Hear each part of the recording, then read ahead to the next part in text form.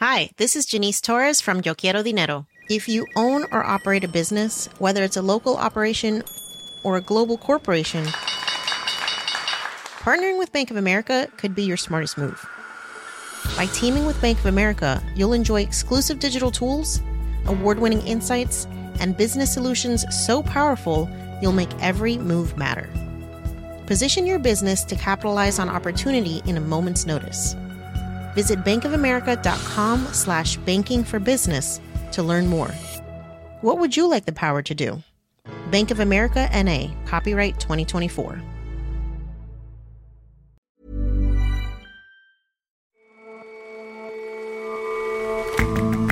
Hello and welcome to The Intelligence from The Economist. In London, I'm Jason Palmer. And in New York, I'm John Fastman. Every weekday, we provide a fresh perspective on the events shaping your world. Something unusual is going on in Britain's labour force that isn't happening in other rich countries. People at the older end of their working lives are disproportionately dropping out. We ask why. And when you hear the phrase crypto rave, after you stop shuddering, what do you think of? Sweaty, half-clothed programmers hopped up on substances of dubious legality? Well, our correspondent attended one and found it a surprisingly sedate affair.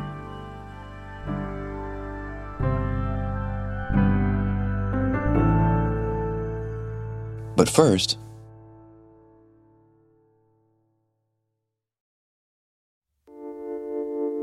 after almost exactly 2 years of civil war in Ethiopia, a seemingly sweeping peace deal has been reached.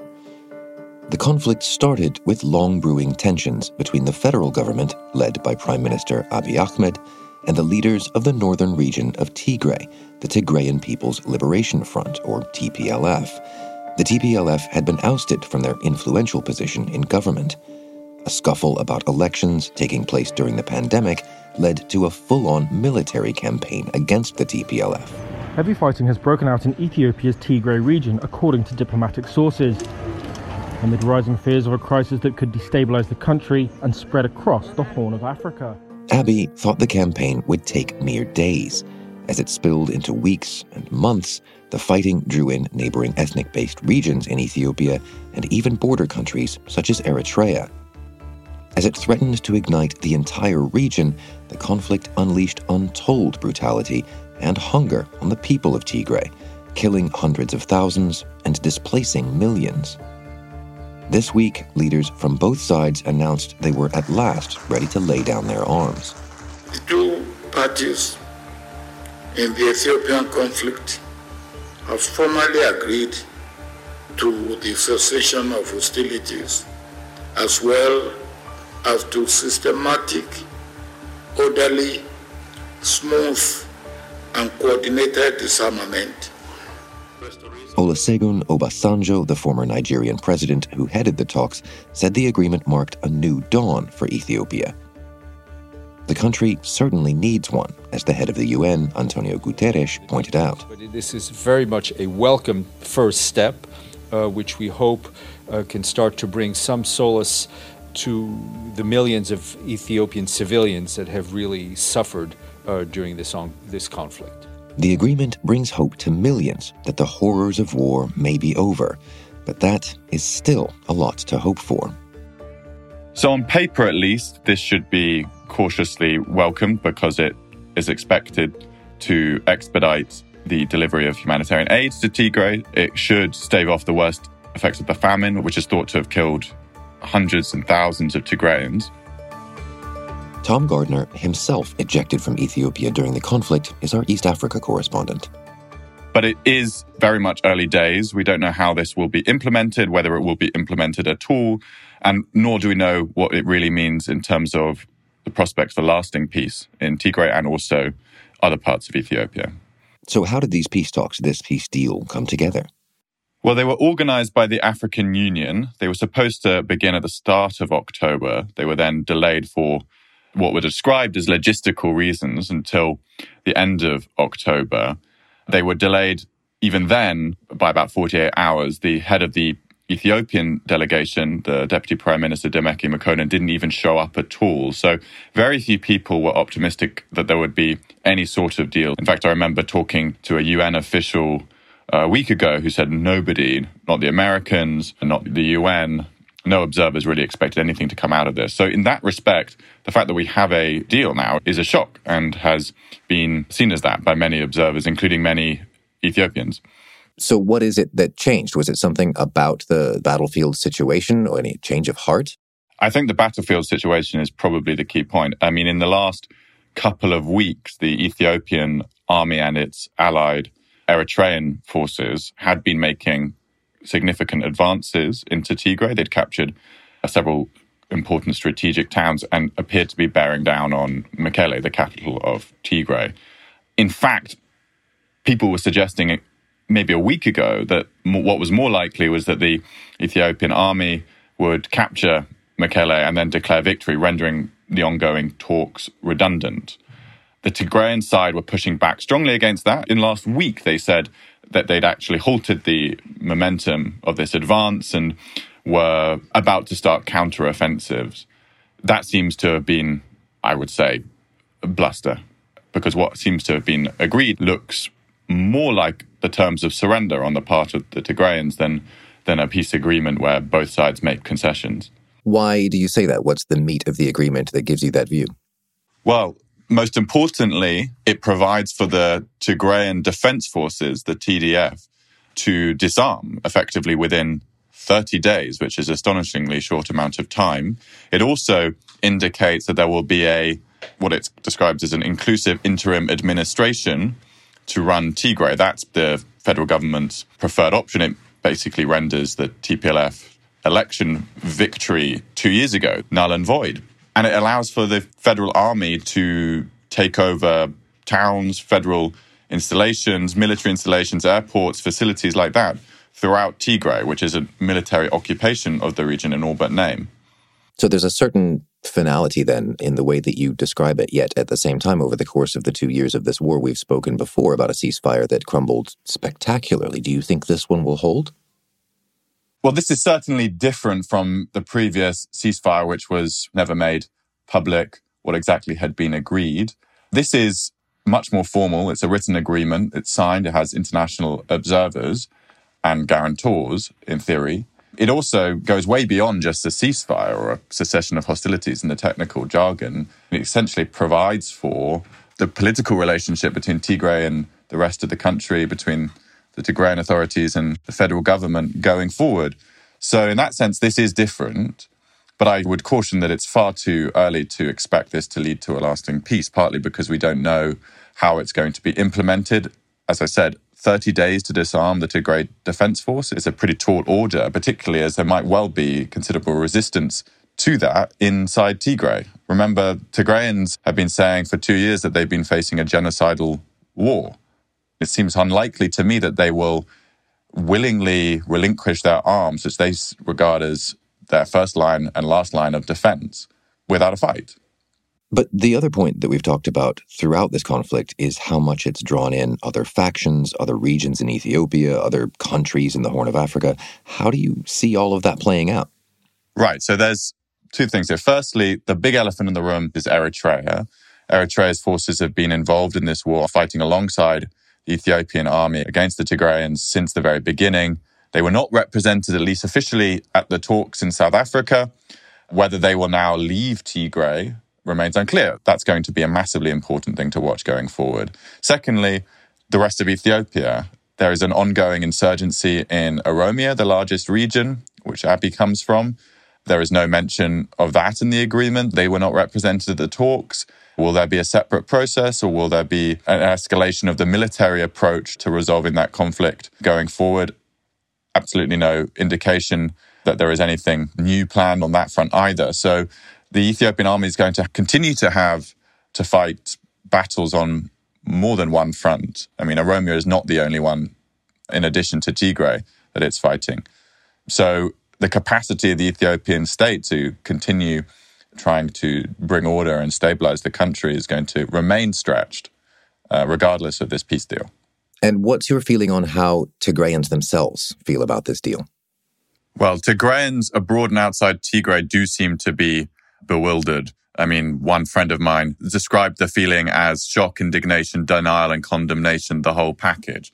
So there's going to be a political cost to this, but I think we should acknowledge that even if the guns fall silent just for a short time and aid entered the region, if the famine can be mitigated, that is a good thing, and that will be welcomed by Tigrayans on the ground who have been suffering for more than 2 years now. I think people will be cautious. They don't trust the Ethiopian and Eritrean armies to protect them. But if they do see some improvements and food arriving, the restoration of basic services like telecoms, phone lines, then people may start returning to their homes, returning to their lives. That would certainly be a positive for the region and for the country as a whole. So in summary, some reasons for hope, for optimism, but this is certainly early days and many reasons to be skeptical about the contents of this deal. Tom, thanks very much for joining us. Thank you, Jason.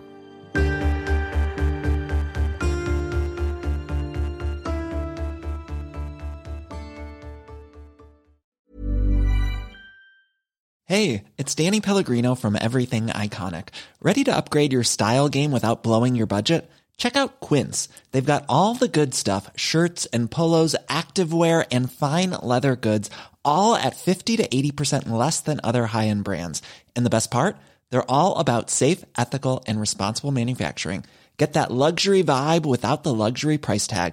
Hit up quince.com/upgrade for free shipping and 365-day returns on your next order. That's quince.com/upgrade.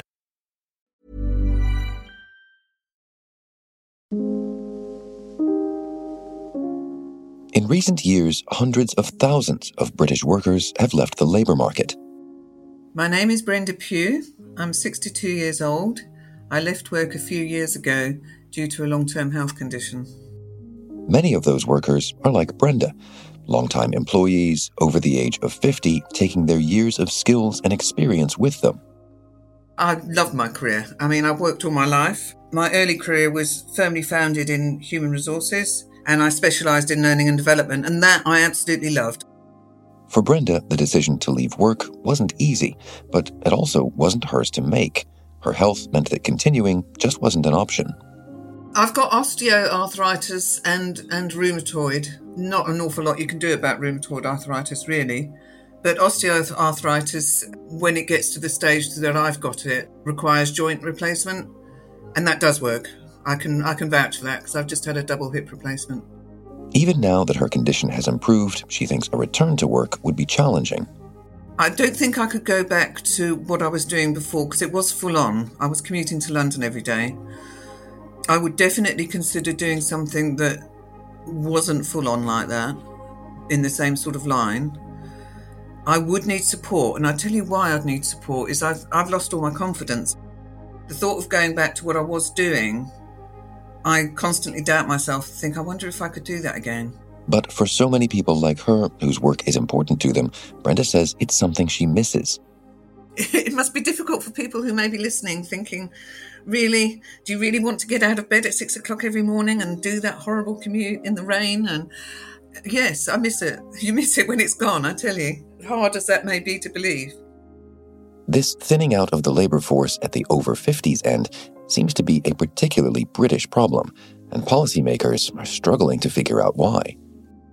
So, in most other rich countries around the world, we've seen that their workforces have been rebounding after the pandemic. That's not what we've been seeing in Britain. Georgia Banjo is a Britain correspondent for The Economist. What we've been seeing here is that older, more experienced workers are dropping out of the workforce. And the problem is really that we don't know why it's happening. Are there any ideas as to why this is happening, particularly in Britain? So there's quite a few theories. One idea is that it's sickness which is driving that trend. So a bit like what we had with Brenda, older people are dropping out because they're reporting illness. This is what the universities of Essex and Edinburgh have shown in a recent study. They found that over half of the rise in inactivity among 50 to 64-year-olds was among people who were reporting illness. And, if you look at what's happened over the past few years, it's plausible that that could be why, right? So we've had the COVID-19 pandemic, we've had waiting lists in the National Health Service really spiral from 4 million people before the pandemic to 7 million people now. The only issue with that explanation is that it doesn't seem exactly to be what's happening. So if you look at long COVID, for instance, in the Labour Force survey, which is the main official survey here in the UK, which surveys people in the workforce, only 1% of people who've dropped out during the pandemic are reporting long COVID. And if you look at NHS waiting lists, we see that only 1 in 5 of the over 50s who are leaving the workforce happen to be on an NHS waiting list. So illness doesn't account for this, or at least for all of this. I mean, what else could it be? So there's a big discussion going on right now, which is being driven by some new research by the Institute for Fiscal Studies, which is a think tank here in London. So what they're saying is that the argument that people are leaving the workforce due to illness conflates two separate phenomena. So the first is that older people are leaving the workforce to retire early. But that's a separate trend to the second one, which is that there's an increasing proportion of 50 to 64-year-olds who were already out of work, but now when they're answering these questions on the survey about why they're not working, they're saying it's because of long-term sickness. So in other words, what we're seeing here is it's not that sick people are suddenly dropping out of work and becoming inactive. It's more that inactive people could be falling sick. And so why is this so hard to unpick from the data? Well, I think, as always, the issue is a lack of data or confusion in the data. So what research of the Bank of England point out is that when people are asked to explain the main reasons why they're not working, you can only choose one main option. So you can say it's because of retirement, for example, or you can say it's because of sickness. So their point is when people are answering these questions, the real numbers of long-term sick are being masked in this way because you don't have the choice to put more than one option. And I think what we're also seeing is that although the UK is really, really good at saving people's lives when they get very sick and need to use the NHS, we don't seem to be so good at helping people recover in the long term. So a really good example of this is heart problems, which are one of the most common conditions reported by inactive people in the UK because they're out of work. So Britain's very good at saving people once they've had a heart attack or heart failure. But when it comes to rehabilitating them, the numbers from NHS trusts are actually not so good. They're missing their targets in terms of getting people into cardiac rehabilitation. And the same is true for lots of other things as well. So physiotherapy is very important for musculoskeletal conditions, for example. And, musculoskeletal conditions are the most common reason why people miss work days because they've got a bad back or painful joints and the like. So I think one of the big issues in Britain is that we're not helping people get back to their best, and this is affecting the workforce.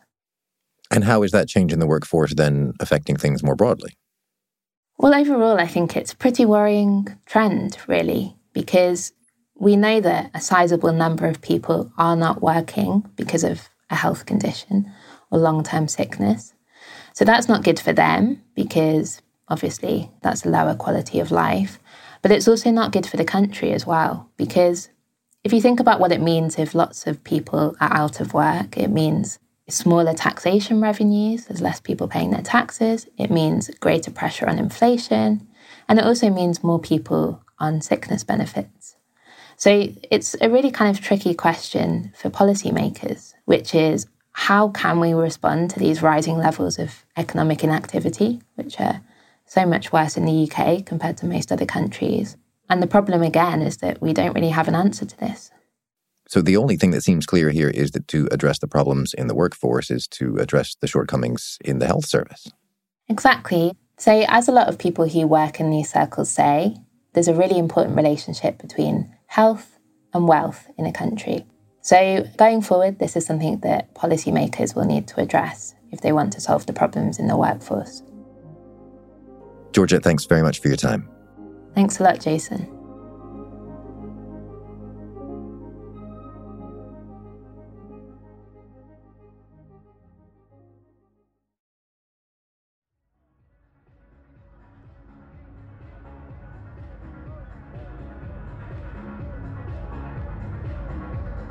Recently, I attended a crypto rave in Bogota, which is the capital of Colombia.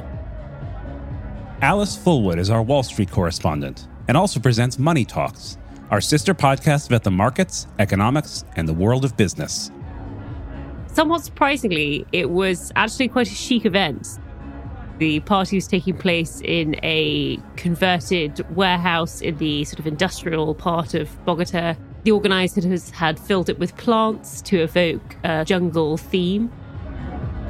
The bar was serving spicy mezcal drinks. A handful of experienced DJs were sort of on the decks. The rave was actually held on the sidelines of DevCon, which is an annual conference hosted by the Ethereum Foundation. That's a not-for-profit organisation that arranges developers to work on Ethereum, the second most valuable blockchain. And yeah, it was a lot of fun. So who threw this rave and who attended? The rave was being thrown by a guy called Stani Kulchov, who is the founder of Aave, which is an open source protocol through which people can lend and borrow various cryptocurrencies. So it's actually referred to as a Rave rather than a rave, as a sort of nod to the name of that system. And you might expect the crypto rave to be sort of rammed with pale, sweaty programmers, but it was quite a mixed bunch. I spoke to a few different attendees, including a Colombian girl who'd just participated in a hackathon, which had taken place before the conference kicked off. I met a French programmer who was working on a method to distribute aid via the Ethereum blockchain, and had a lovely chat with a very cheerful Mexican guy who was waiting in line for a Rave branded t-shirt. None of them tried to shill me any crypto tokens, which was my sort of grave fear going in. So it was basically a jungle-themed networking event?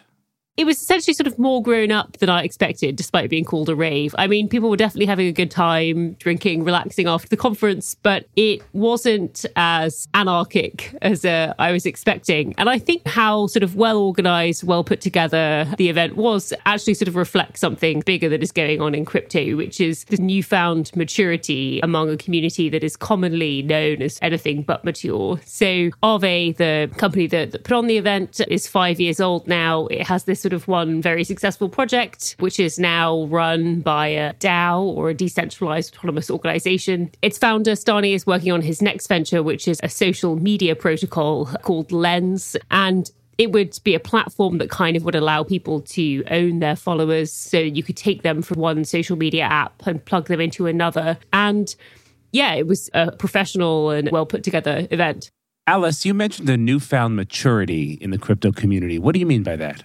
Crypto as an industry is often perceived as being quite immature, and that partly reflects that it's a relatively new technology, but also can reflect the sort of behavior and vibes of the people that are involved in it. So people getting very obsessed with certain tokens, trying to pump them up. A lot of memes and jokes that sort of surround crypto can make it seem quite immature. But I think what you're seeing now is we're going through another one of these downturns in asset prices in crypto, but actually the technology is sort of 10 to 12 years old now. You have these big established companies. The value of all crypto tokens has fallen back significantly, but it's still about $1 trillion, which is around the level it was at in 2020. Even though you've had this massive slump, you're actually not seeing as much of the narrative this time that, okay, crypto was this jokey flash in the pan kind of technology and it's going to go away now. In fact, you're seeing continued investment, even though valuations have come down. So Uniswap Labs, which is a company founded by the creator of Uniswap, which is another big successful DeFi application, actually raised $165 million at a $1.7 billion valuation during DevCon. There were a couple of other VC deals as well. You see established venture capital firms like Andreessen Horowitz, they participated in that round. So actually a lot of these companies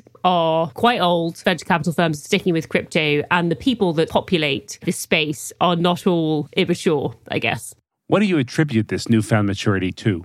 So it's partly that it's been around for a while. It's another important thing to point out is that actually the tech does keep getting better. So DevCon The event came on the heels of the merge, which was a big technological improvement that went through the Ethereum blockchain. It switched the mechanism it uses to add blocks of data to its chain, and that essentially eliminated its carbon footprint overnight. And it made it a lot likelier that they'll be able to scale the number of transactions that Ethereum can do in the future and bring down the cost of them. All that is probably going to make that blockchain much more useful than it is now, and that's part of the reason why you're seeing people still hard at work building on top of it, even though we're in one of these so-called crypto winters or slumps. So it's kind of a combination of those things, longevity, the firms, the technology sort of all getting better. I should point out, though, that one pocket of maturity and one chic party doesn't necessarily mean that everyone in crypto is grown up. I'd actually considered going to a different crypto party in Miami about a week before DevCon. And I was hanging out with some crypto people at a Bitcoin brunch. And I asked them whether it was a good idea to attend this party, which was taking place at a certain nightclub. They advised me that nightclub was, in fact, a strip club. So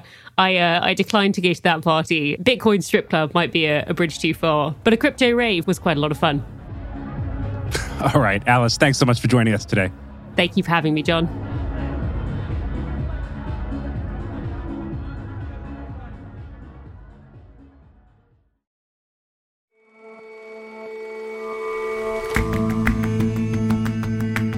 That's all for this episode of The Intelligence. The show's editors are Marguerite Howell and Chris Impey. Our sound engineer is Will Rowe. Our senior producers are Sam Westron, Jat Gill, and John Joe Devlin. Stevie Hertz is our U.S. audio correspondent, and our creative producer is William Warren. Our producers are Rory Galloway, Alizé Jean-Baptiste, and Kevin Caners, with extra production help this week from Emily Elias. We'll all see you back here on Monday.